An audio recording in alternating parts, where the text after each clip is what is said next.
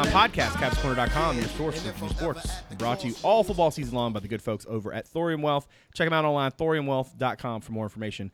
Hi, I'm Brad Franklin, publisher of CavsCorner.com, coming to you live from the palatial Franklin Estates in the west end of Richmond, where it is Wednesday, August the 28th. The Cavaliers open up their 2019 campaign in just a few days up in the Steel City, 7:30 p.m. Saturday night on the ACC network. I'm not aware if you guys know this, but that's a new cable channel that a number of providers carry, and then there's some that don't, and some people are very upset about that. And if you are among those people, I feel your pain, even though I have Fios. We're going to talk about the matchup with the Panthers on Saturday night. Should be an interesting one for sure, and it'll set the tone not just for Virginia, but obviously for Pitt.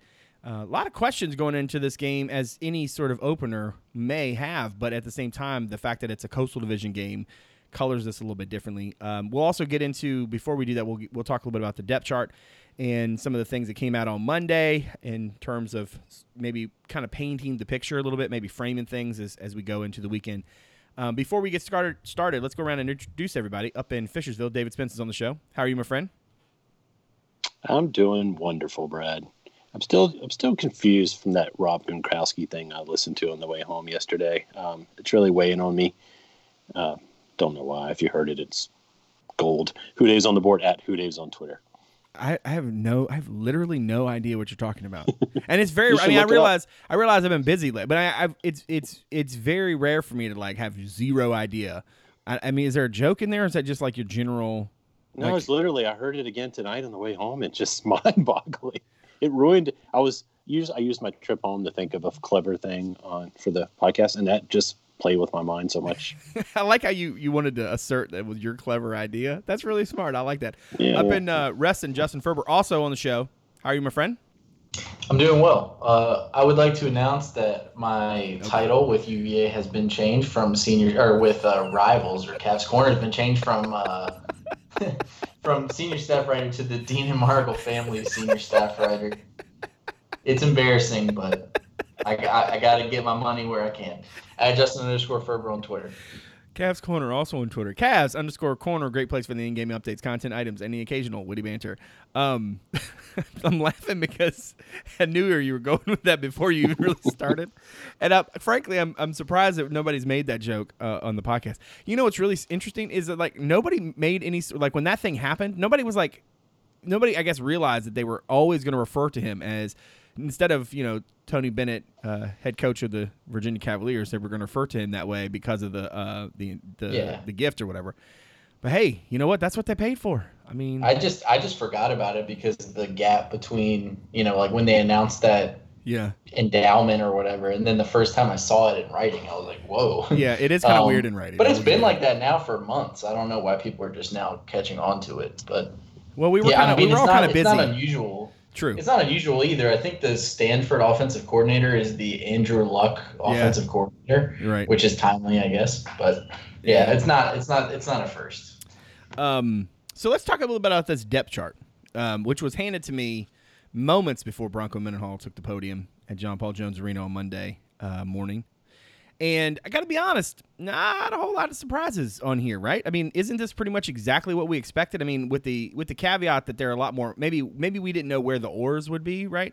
And maybe we didn't know who would be ranked ahead of whom, right? In some of these spots, but like to me, the fact that there aren't that many curveballs in this thing is a really good sign. Dave, when you first saw this, what was your immediate reaction, and did it move the needle for you? I mean, once you saw a depth chart, were you like excited that football was really close, or like what was your reaction once you saw it? Yeah, I mean, I've been excited for a week, can't you tell? You sound like it was a really long day at the office. It was a long day at the office. No, I mean, he's been trying to process that Gronk thing for like 2 days. It's mind-boggling. Mind-boggling. Maybe I'll figure it out in like 30 days, but probably not a month. Anyway. Nothing really surprising on it. I mean, I was a little surprised to see Vollmer's name not on the two deep on the offensive side. And I think the only big surprise for me on the defensive side wasn't who was listed. It was the fact that the only defensive lineman that's a clear starter, doesn't have an or designation, is the true freshman at nose tackle. But yeah, it's I mean, that's what you want to see. Other than Bratton getting hurt, they look like they came out of camp, knock on wood, pretty healthy, and all the guys were on the depth chart. So, yeah, I'm excited to see what they can do. I think the fact that was sort of, I mean, I think you sort of underscored my point there, right? Like that the program is sort of established now, and they kind of have their stuff together, and this is a good thing, right? We should not be shocked that player X is listed as the starter at such and such. You know what I mean? The one thing I was a little bit surprised by that they had Jaquay Hubbard as the backup right guard, but this is sort of a constant for Tuesday in the sense that, like, I feel like if for some reason they needed to play another guard, it would probably be Tyler Fannin. But they let Hubbard prepare every game, right? Like he's going to be a backup, like he should be ready to play. And I feel like that's a learning opportunity, and I kind of like that they do that. But I mean, by and large, I was not really surprised. What about you, Ferber? What were your general thoughts? I mean, I know you were the one I think who had the more immediate like thoughts on the thing on Twitter once it got out there. Right. But just in general, what were some of your reactions? Yeah, I think Dave kind of hit the Hubbard, or was it you that the Hubbard thing at guard specifically kind of threw me off, but it's a two deep. I mean, it's not like he's listed as a starter or anything.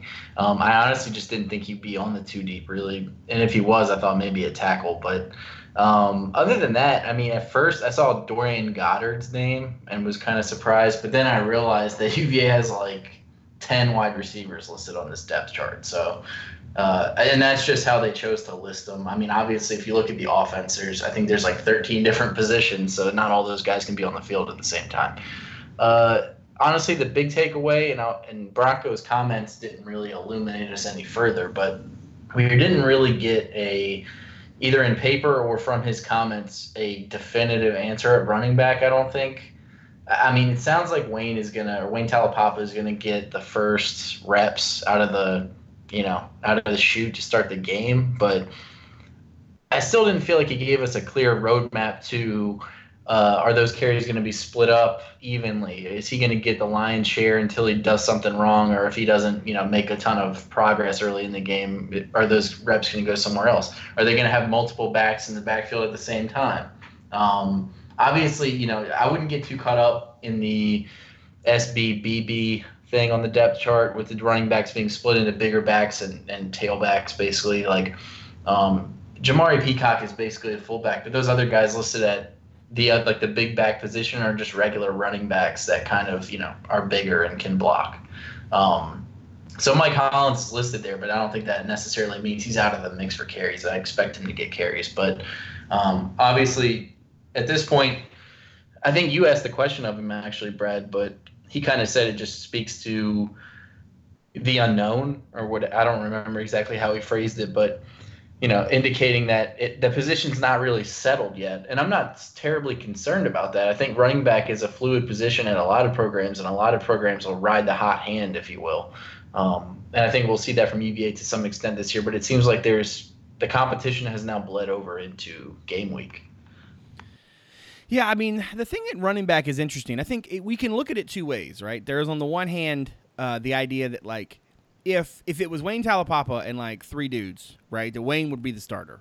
But like the fact that PK and Lamont have played well, or that Mike Hollins has shown flashes and stuff, that has actually made the decision hard because it's not as clear cut because they're all pretty good, right? Then there's the flip side, which is that they're not all pretty good. They think that they're all mediocre, and therefore instead of a series of dudes who could play, they basically have a bucket of yuck. I don't think that that's the thing that's happening here, right? Like I get the sense that if Wayne Talapapa was the one guy, or if PK was the one guy, or if Lamont was the one guy, they would be the guy. But because they have some depth, and they have guys who are reasonably, I mean, I think a lot of them are, other than Hollins, I think Hollins is going to be the guy. I think once he develops into that, once he earns it, and I don't mean that in like the earn not given sense. I just mean in general. Like I think he'll eventually be the dude. But like, for right now, I don't think it's a bad thing to have different guys who can do some different things. If you think about the way their skill sets fit together, and like maybe the Venn diagram between them, right? There is a lot of overlap, and that's good. But there's also some differences, and that's good too. I don't see it as a negative. I know some fans sort of stress about it. Dave, does that give you any anxiety that there is no real separation at that position, considering what we all know this offense really needs from the running backs?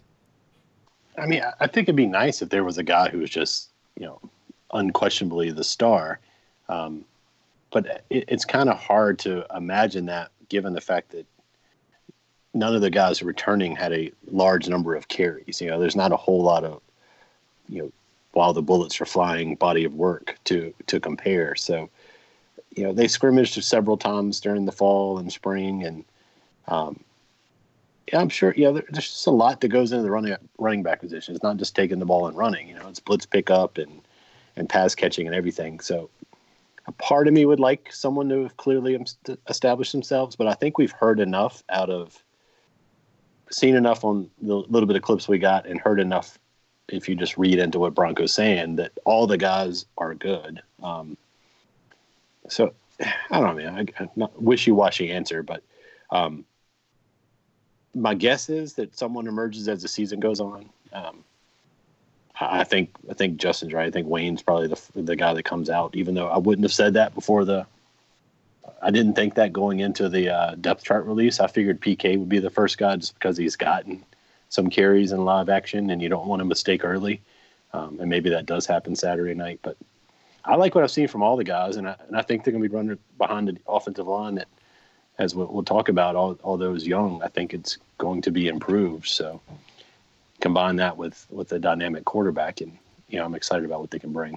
Yeah, I mean, I kind of expected Wayne to be the guy on the depth chart just because I think Bronco values consistency at running back, and we saw that with how many carries Jordan got over the last couple of years. So I kind of think that, he has mentioned multiple times that Hollins and Kyer, I'll never get that right, have flashed throughout camp, but he always says Wayne is the most consistent. And I think that's kind of where he wants to start things off to begin the season, especially against, a physical ACC opponent. I think too, to kind of put a bow on this, I feel like in terms of where the program is going to go, we can focus on these guys a lot, but realistically, unless one of them has like a case of the dropsies or something like that, by and large, it's going to be up to that offensive line. To Dave's point, I mean, we can focus on the running backs. I think Lamont and maybe even to some extent Hollins give you a little bit more maybe in the passing game, but I think Talapapa, to Ferber's point, the consistency that he plays with. I mean, he was the guy in the spring. He was the guy all through fall camp. Maybe he's not the dude who has the highest ceiling, but he's the guy getting the job done and doing it more often. And much like Tony Bennett on the basketball side, he likes upperclassmen, but really what he likes is dudes he can trust. And I feel like that's really what Bronco's looking for here. So I would imagine that in terms of carries, Wayne's going to get the lion's share Saturday night unless some of the other guys just really catch fire. But I think they will get some touches, and that's going to be an interesting thing to watch. To Dave's point about the offensive line, I mean, I think if you have followed our podcast and we've talked about this in the preseason, I mean, we feel like we've had a pretty good handle on these five for a while. I'm still not entirely sure that we've seen them do the last shaking around as they might, but I do think that the group is going to primarily be Nelson, Glazer, Oluwatimi, Rankins-Meyer, and Swoboda. Everything I hear about Swoboda, who if you have not read Jeff White's piece on Ryan Swoboda, please go do that, because it was incredible the things that kid's been through in just a short amount of time. And he was, as I've heard, the best lineman by far in let me rephrase, the best tackle by far in spring and summer. So I'm really excited to see what he can do on a consistent basis now that he's got his weight up and his strength up. I feel like as we move forward, we should probably, I don't want to say temper expectations for the offensive line because that implies that I doubt them. But I think in terms of what they need to do, this is going to be a heck of a test on Saturday night. We'll get to Pitt specifically in a little bit. But in terms of the offensive line, I just feel like we're all sort of in a show me mode, right? Like you're just kind of waiting to see what they do because at this point, we know Rankins-Meyer is good. We know he can move. I think moving him inside is a right call, or at least getting him away from center so he can move him around as you need. Oluwatimi seems locked in at center, but I think it was I can't remember if it was Bronco or maybe a Nye after practice said, you really never know until they play. I mean, that seems to be an edict that a lot of coaches have. Yeah, literally every coach has said that this right. But in terms of the offensive line, Dave, what's your, I guess let's just answer the question this way. What's your expectation for them, and how much moving around do you think that we'll see? Yeah, I wouldn't be shocked to see some moving around, even during the game. Depending on how things are going. And look, I'm excited about the offensive line. It would have been nice to have. Was it Gallerstedt? Is that how you pronounce his name? Gellerstedt, yeah. Gellerstedt. I mean, it'd be nice, but let's be honest, he didn't have much more playing time than anyone we got. So it's not like he was bringing a lot of experience with him. And you kind of think about like Pertal and the other guys we've had come in as grad transfers. They didn't have a whole lot of playing time when they came in. They got in the system, got coached up and did well. So I think with a guy like Olatimi, everyone else has pretty much played a little bit. I think Swoboda's probably got the least number of snaps. Olatimi's got the least, obviously, then beat Swoboda. Olatimi, we've heard about how good he was pretty much since he got on campus. Last year, there were snippets about him like performing well and during his redshirt year. So I'm not surprised to see one that won it. And it's not like he just beat out Fannin. He beat out Rinkesmeyer, who even though it wasn't my favorite position for him, played well at center. So that gives me confidence in the center of the line. And he seems like, if you listen to the interviews of the kid, he seems down to earth. Seems like the rest of the team gets along with him, and it seems like the coaches have confidence in his ability so far to kind of call out what the defenses are doing. And I think it was Tujay today who said that he's seen a lot in practice because of the multiple looks our defense gives him. So I'm not too worried there, and especially because if he does struggle, you can move pieces around. But I think I've always been a big Rinkesmeyer fan. Nelson, I really like. Glazer, I like. And Swoboda, we've heard nothing but glowing reports. But now he's got to do it in the game. And look, there's not a lot of tackles his height. So it's going to be interesting to see how that translates with smaller defensive linemen. So even though we've heard glowing reports, that's a position I'll definitely be keeping my eye on, the tackle spot he's manning. So I'm excited. I mean, not only am I excited because I think there's potential there, but it's young potential. So we could see that same line back next year, right? Which would be nice. Yeah. Let's move over to the defense. Ferber, I'm going to start with you on this front. Is there something on the defensive front, or excuse me, not the specific front of the defense, but more on this subject? Is there something about the defense that stands out to you in terms of? I mean, I look at this group and I think they look deep. I mean, maybe the fact that Heskin Smith is the backup to Bryce Hall, and he's 5'11" instead of what UVA seems to be going for, which is 6'1", 6'2", or taller at corner. When you look at that defense, what stands out to you the most? Yeah, I mean, I don't know if you want to get into Pitt now, but the thing that I will be watching this weekend, and I guess the weekends after, depending on how this weekend goes, but is Nick Grant. As glowing as everybody has been about him, and as he's praised for his workmanship, and clearly, he carved out a role for himself last year, but it was mostly special teams. He did get some defensive work, actually, ironically, against Pitt because of injury. And I'm not like pessimistic on the outlook for him, obviously, but I think Brocco even was talking about him at one point when he said, you have to go see the players do it, right? I mean, it's one thing to work in practice and do well there, but when you're going against another team that runs different routes and has different personnel and different schemes and plays that you don't know, that uncertainty, kind of has to be fleshed out in a game. So, I mean, I think that if Pitt's game is pretty foolish, and he might make them pay, and hopefully for UVA he does. But, I mean, the other cornerback on the other side of the field is an All-American. So you have an All-American on one side and a guy who has barely played defense on the other. So, I mean, the unknown isn't always a bad thing. I mean, sometimes guys will come in and play really well. For example, Joey Blunt last year didn't play a huge role on the defense as a freshman, played a lot on special teams, but he came in and played really well, like from the get-go. So I think that potential is there for Nick. He definitely has the physical tools, but he's definitely the guy I'll be watching a lot on the field on Saturday just to see if he's, holding his own and if he's getting picked on a lot. Let's assume that Pitt wants to throw the ball more, okay?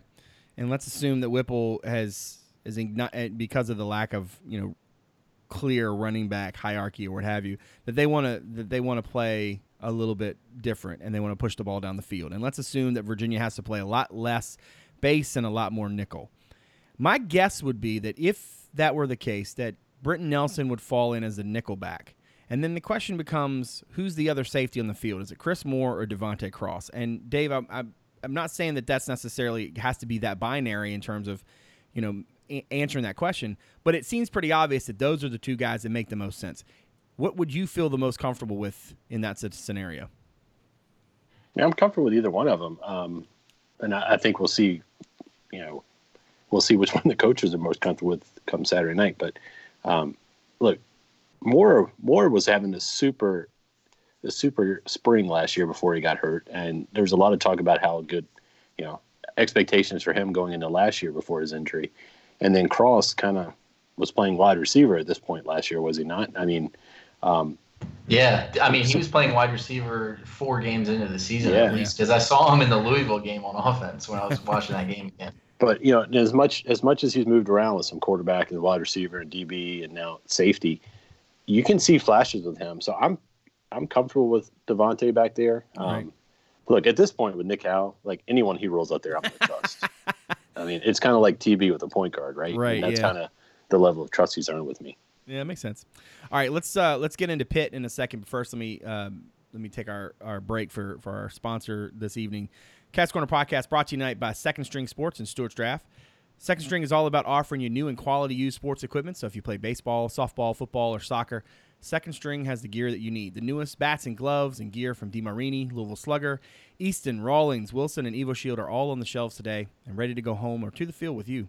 Now, let's say you got something from last year that you don't need anymore. Take it to them. They can give you a credit towards your next purchase. So turn some of that gear that you've got laying around, maybe something that your son or daughter's not going to be using anymore. Take it to Second String, and they can hook you up. You can check out what they have to offer at their store that's just outside Waynesboro at 2627 Stewart's Draft Highway, or you can visit their website right now at secondstringsports.com. That's second with a 2. First string quality, first string service, Second String Sports. Our thanks again to Second String for their support of this show and all of CatsCorner.com. All right, so Pittsburgh, going to be a little different than the Pittsburgh that maybe we know, right? No Darren Hall, no Quadri Olison. I almost said no Nate Peterman. That was mean. Kenny Pickett. I mean, he's not going to be that's true. He's not walking through that door. He might not have anywhere else to be, though. That's true. I haven't watched You can find him starting on Hard Knocks. I was going to say I haven't caught up on Hard Knocks in a couple weeks, so who knows? But this, I mean, look, I feel like if Virginia's going to get, this is going to sound bad. If Virginia's going to get Pittsburgh, now's the time, right? Don't let them have a few games to figure it out, right? And this kind of goes back to why I was confident about picking Virginia to win this game. Spoiler alert, I'm not going to change that up. Last week when we did our prediction podcast, Virginia seems like the team with the identity that is most, in the ground, like in the roots, right? Dudes with experience everywhere. There are some spots where you've got some question marks, but nothing that it seems glaring, right? This is not Pittsburgh trying to figure out who their running back's going to be now that these other guys have gone on to the league. And that's not to throw shade at anybody specifically. It's not that I think, Pittsburgh's not going to be, any good. It's certainly not where I'm going with it. But I just feel like if you're gonna have a conference opponent to open the season, it's not a bad thing to be kind of maybe further along in terms of, what you want to be as I think Virginia's in a better spot. Ferber, as you started to look at this one, as you got deeper into the week, what's been standing out to you the most? Yeah, it's everything you just said is true. It's hard to. We'll talk about when we do picks or whatever, but it's hard to know about a team until they play. I know that's a cliche, and we just talked about how every coach has said it, but it's true. I mean, we look at the game, and even last year during the season, I think we all picked UVA to beat Pitt because Pitt was surging, but we still felt like UVA was better and they were at home. This year, I mean, there's more unknowns, but we kind of know what they want to do. On offense, they obviously last year, you were saying like you think they'll throw the ball more this year. I mean, if they threw it any less, they would I would just assume Paul Johnson's involved because they literally like ran the ball so much last year. you mentioned Darren Hall. I looked at his stats from the UVA game, and it gave me a headache almost. I think he had 19 carries for like 233 and 3 touchdowns. They're gonna try to win at the point of attack, regardless of who the offensive coordinator is. That's just who they are. That's who they've been since forever. I mean, since Dave Wanstead was there. And I think that we kind of know, or we've seen something from Kenny Pickett. We kind of know what he was last year is a game manager.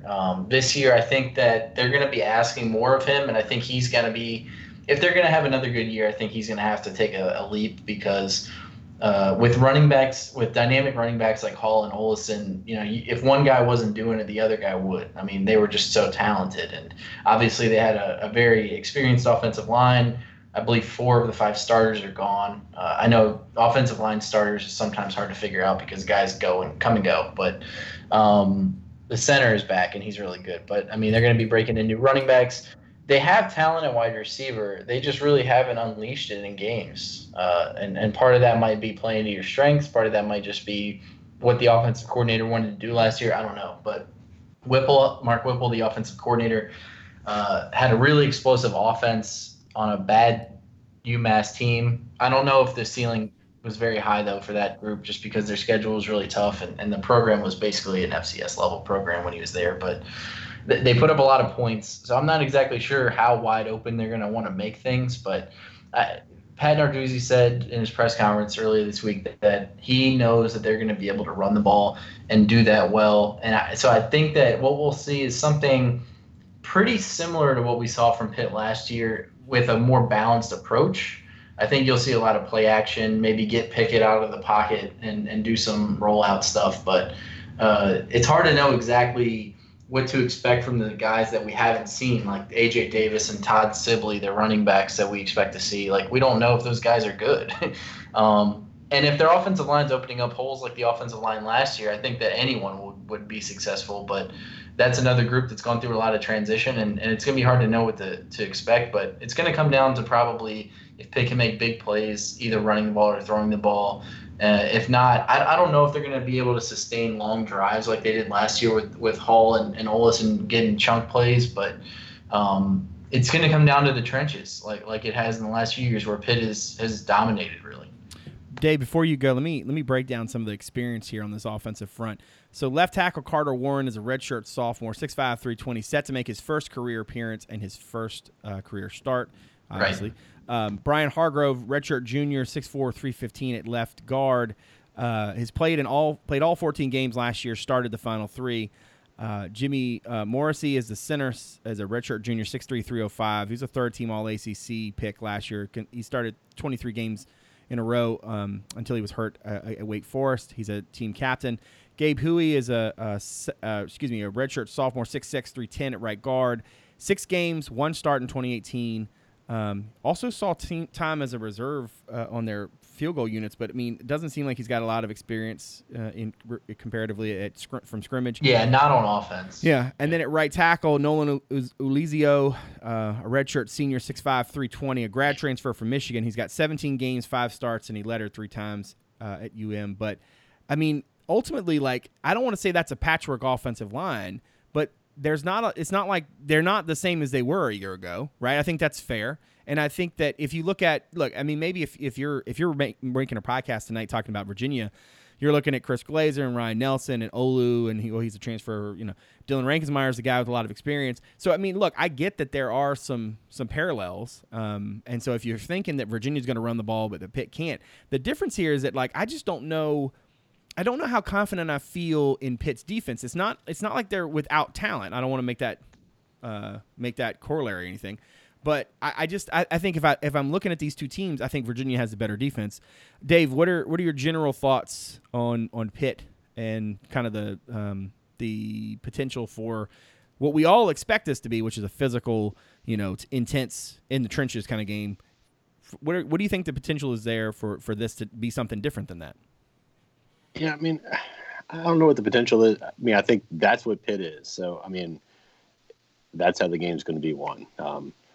Whether Virginia dominates them or Virginia overcomes the deficit they had in that physicality last year, just enough to win. we'll see, or whether Pitt just does what they've done traditionally. But yeah, looking at Pitt, like they're so difficult. Obviously, first game of the season is tough because you don't have any film of what this team is. But then you think of them as the Coastal Division champ last year, and they handle Virginia. I don't think they handle Virginia as easily as the score indicates, but when you look at the stats, they kind of did. The game didn't feel that way in person. There's a couple of calls here, there, some weather issues, but regardless, they won, right? But that was a 7-7 Coastal Division team, so they lost a lot from that team. So they're not. It's not like they're Clemson who lost a lot. They're a team who won the Coastal, and arguably the best win they had all year was at Virginia, because we were ranked at the time. So, and their losses, generally speaking, other than the Carolina, who they can't seem to beat for some reason. Yeah. I mean, if you look at their schedule, they were 7-7, but they lost to a bunch of really good teams like UCF and Notre Dame and Penn State, I believe, blew them out. And Stanford. Penn State smashed them. Clemson smashed them. Stanford smashed them. UCF their worst loss was Carolina, but their best win was at Virginia. So, they did beat Syracuse early in the year at home. So anyway, they're a confusing team because you don't really know what they were last year either. But I guess all that's kind of irrelevant because what they were is a team that came into Charlottesville in a big game under the lights in bad weather and still established their physicality. Look, they are. You guys have talked about it, so I won't go into it. They're replacing a lot on both lines. But if you look at their recruiting over the years, the reason they're consistently physical is because they recruit. You don't think of Pitt, but it's a big recruiting school, but they're always in the 20s to 30s, and they always sign a bunch of linemen every year in and year out. I did a quick count. I think it's 5 times, like 20 defensive linemen in the last 4 years they've signed. Yeah. And all of them are 3 stars or so. Offensive line's about the same. That's the thing with their offensive line is just like it's not that the guys have a ton of game experience, but they're older and big. So it's like the hope for them is that it's part of just like the next man up philosophy. Yeah, and I think until proven otherwise, you can assume even though they'll be young, they'll be physical. So I don't know. The defensive side of the ball, losing Weaver certainly kind of kinks things for them, but kind of like with Bratton, it happened early enough for them to have time to adjust to it. So, that's what it comes to. I don't know what Pitt is, but I will say I will be – if Pitt ends that game with more pass attempts than run attempts, that means Virginia got out. I don't know. I can't say that because even in games they got blown out last year, they ran the ball 4 times more than they passed it. So if they throw more than they run, it either means that there was a large philosophical shift and they were trying to establish the pass, or UVA was ahead pretty much the whole game. Yeah. Or Narduzzi had to leave the game and Whipple got the mic. Yeah, see, that's the thing is the offensive coordinator change is all great, but it's like UVA could bring in a different offensive coordinator, but I don't think the offense would be that different than what you see now because it's part of a larger philosophy. Before we move on, one thing I'd encourage you guys to do, I don't know if you guys have seen it, but there's an interview with Whipple. And God, when was that? You talking about the one that I sent you a few days ago? Oh, did you send it to me? I know I've seen it. Where he's just like, I don't know. Oh yeah. Yes, I think it was the end of last. It was like the end of last week. Yeah, it's not a very confident appearing offensive coordinator. A lot of face scratching as he describes things. So anyway, it's just interesting. Well, and it's a lot of well, I have to figure out what they can handle and stuff like that. We got rid of a bunch of plays, and we'll work with what we have. But we don't. They could be better this year than they were last year, but I'm not predicting that. It's just we don't know. Once you get a game or two under your belt, it's a lot easier to say, okay, this is what this team is. This is what they're trying to do. Right. Let me do the same thing I just did for the offensive line. Let me do it for the defensive front, or for the defense in general. But all right, Pat Jones is their top reserve defensive end last year. Redshirt junior, 6'5", 260. He gets to start at one end. He had 23 tackles, 7.5 for loss. He's a Chesapeake native. He had 4 sacks last year. All right, on the other side, Deslin Alexander, redshirt sophomore, 6'4", 265. He's in place of Rashad Weaver. That was a spot that Weaver would have played. He played in 13 games last year, had 5 tackles. Now, what I find super interesting about this is that at one of their 2 other defensive tackle spots, right, They have Amir Watts, who's a 6'3", 295-pound senior, who is by far the most experienced dude on their front. He's played 33 games. He had 18 tackles, 3 for loss, and a sack last year, 10 starts. But he's an or starter with Keyshawn Camp, 6'4", 285, redshirt junior, who missed the final 7 games last year because of injury. Now, I'm not trying to make a mountain out of a molehill here, but if we came to media day on Monday and Bronco handed us a depth chart where Eli Handback was an or starter at nose tackle with Jerron Briggs, would we think that that's a good sign or a bad sign? Like, your most experienced dude probably shouldn't be an or guy, right? Am I wrong about this? Like, in Eli and Ora with Famui. Well, UVA has an or. Eli is an or. He's an or at end with a guy who's played, who didn't miss 7 games. He got beat out straight by a freshman.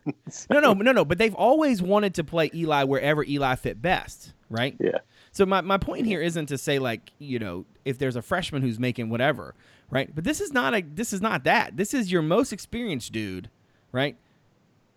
Who is not separating himself on a defensive front. Virginia's defensive front returns everybody, right? And also brought in a 4-star Rivals for 100 kid, and also has all these other dudes who, played last year, right? They have the opposite problem at Pitt. They lost their best guy, right? And they also have other losses. We lost Dylan Thompson. Why you gotta make that joke? Anyway, my point is that if you look at this Pitt team, I think they're going to be good. I don't think they're going to be cruddy. I just don't know out of the gate. That I'm having a hard time. Like, if I'm trying to talk myself into trying to pick Pitt here, it's rough because, like, even on the defense, like, so that's the defensive front. You look at their linebacking core, right? So they get Kylon Johnson, who's a grad transfer from Florida, but they've got a bunch of dudes who are basically reserves who are stepping into bigger roles. Now, that's, sometimes the way succession works, right? That's, kind of, by design, right? But if you look at their, oh my God, they call him their money linebacker. Ugh. But if you look at their depth chart, there's a whole lot of freshmen in there, right? Whether they're redshirt or true. Just young kids everywhere. I do think their defensive backfield is pretty stout, and I'm really curious to see, how Dane Jackson and DeMar Hamlin, how those guys handle Bryce Perkins, because their secondary is good. Their defensive backfield is pretty strong, but their front group, I mean, I feel like if Virginia can't run the ball, it's going to be a problematic sort of evening. Let's go ahead and get to our picks, which shouldn't be that different over the last week. Dave, in the preseason, you have Virginia winning this game, right? 27-20. Yeah. With a 60% chance. What we're gonna add a wrinkle to this year's picks because Dave tossed it out there, and I thought it was a really good idea. So did Ferber, but I also thought it was a good idea. We're gonna give our picks, and we're also gonna tell you what we think the headline's gonna be Sunday morning when the stories run. Or I think you might have actually said Monday morning, but I think you meant that. Yeah, but I meant Sunday. Yeah. All right, give me your pick, and what do you think the headline's going to be? I mean, I'm a stick. I still like 27-20 Virginia. I think the headline's going to be that Virginia proves physical. That's a bad headline, but yeah, but I like that. Basically Virginia stands up to the physicality. I don't expect a lot of craziness. I'm sure we'll see a little bit, but I was tempted to. I won't steal y'all's headlines, but I was tempted to go some other ways. But I think it's time. I mean, maybe I've never been one to shy away from optimism when it comes to football. I think just given the returners we have, the development, the continuity in the coaching staff, the strength program, I think, and the fact that this team has not shied away from admitting how they were beat physically, I think Virginia shows up and is a more physical team Saturday night. Ferber, in the preseason, which was last week, I believe you had Virginia losing this game 24-9. No. Okay. I had UVA winning this game 24-19. Okay, with a 55% chance of victory. What say you now? Same, yeah. I don't have any reason to change. Nothing has really changed since I made that pick. I would say if there's going to be a headline, my headline would be turnovers. I think UVA's defense, if they're going to win a game like the one that I just described, I think it'll be probably, they're going to have to make a play or two on defense. I think my guess, just making up a fake headline, is that Pitt has a chance to tie the game or something late, and UVA's defense comes up with a play, makes a pick or, strip sack or something like that. So I think the defense comes up in the clutch. I had Virginia winning this game 23-13 in the preseason with a 75% chance. I'm going to stick with that in large part because, like I said before, I think Virginia is a team right now that has more of a concrete identity. I think the Cavaliers have the experience pieces in the right places. I think the question marks that Virginia has are not necessarily as easier to answer, but I think they have maybe better options, if that makes any sense. I wonder if it's going to take Pitt a little while to get itself right, and like I said, I think they're going to be fine. I think they've got talent. I think it might take them a little while. If this game was in week 4 or 5, I might feel differently, but I feel pretty strong about UVA coming out of the gate. I think the headline's going to be Wayne Talapapa. I think he's going to get like 17 carries for like $105. I think he's going to score a touchdown, and Virginia's going to have a running back. And now whether that's the way it stays, because I think that competition will go, or not, I think the headlines are going to be about people trying to make sure they spell his name correctly. There'll be lots of people stretching for puns. And if he finishes with 2 carries for 7 yards, it's not my fault. But I don't know. I have a feeling. He's going to be really productive. And Virginia's going to run the ball, and it's going to be a game. Good game. Anything else for the good of the order before we wrap up this week, fellas? Man, you guys so chatty. God, I was thinking today, like the last time we talked about a actual game, like our last pre-game podcast was the Final Four. Yeah, that's right. Which was a long time ago now. So yeah. It's been, even though it was a very short off season compared to ones past because of basketball, it still seems like forever, and I can't wait. Yeah, God. I guess technically it was me and Ferber in the bowels of the stadium. Yeah. I know you're so salty. Didn't make it. Wasn't? Yeah, that was. I was thinking about that today. That was the last game I guess we had to prepare for. Because we didn't do like. And that one went. Yeah, that well. that worked out pretty well. Yeah. Did we pick them to win the championship? Were we? Actually, speaking of wishy-washy answers, we did that. Well, we did a podcast the day before, and we didn't pick the game. I don't think we didn't. I think we just kind of talked about it. But I wrote a preview. Yeah, I knew you wrote a preview. We did something the week leading up to it. That's what I was talking about. You guys did one, but after the Auburn game. But we did one before y'all traveled. If I remember correctly. Yeah. But I meant like I was thinking more like a one specifically to Texas Tech. Anyway, let's not let basketball take over the football podcast. Yeah, we can wait 68 days. If you are someone who found the podcast through the website, thank you very much for giving us a listen. If you don't mind, look us up on Apple Podcasts, Stitcher, Spotify, Overcast, wherever it is that you get your shows. Give us a rating and review. Always helps to get us out in front of more people, and I very much appreciate that. If you are somebody who found the pod but hasn't given us a look at the website, check us out, CavsCorner.com. Right now, you can check out features I did both on Bryce Perkins and Jordan Mack. Team captains, they got pretty high expectations, I guess, for themselves in the team this season. You can check out Ferber's 5 to watch, as well as I did a few notes and things from Monday on the depth chart and the press conference and stuff. So you can give that a look. Ferber's first preview, I guess we're going to do that as you listen to this tomorrow. And then I will be in Pittsburgh, Lord willing and the creek don't rise, Saturday evening to cover it. Remember, if you haven't already hit that Fanatics link, please do so. Anything that you purchase through that link, whether it's UVA gear or anything else at Fanatics, goes to support the sites. So whether it's in your podcast app right now or on the content item, I very much appreciate that. Lastly, I want to thank Second String Sports and Thorium Wealth for their support of the show. Check out their links in the podcast app of choice or in the content item as well. So again, I want to thank everybody out there for continuing to support the show. I want to thank Dave and Ferber for giving graciously of their time as always. I very much appreciate it. For David Spence and Justin Ferber, I'm Brad Franklin, publisher of CavsCorner.com. Thanks for coming out. We'll see you soon.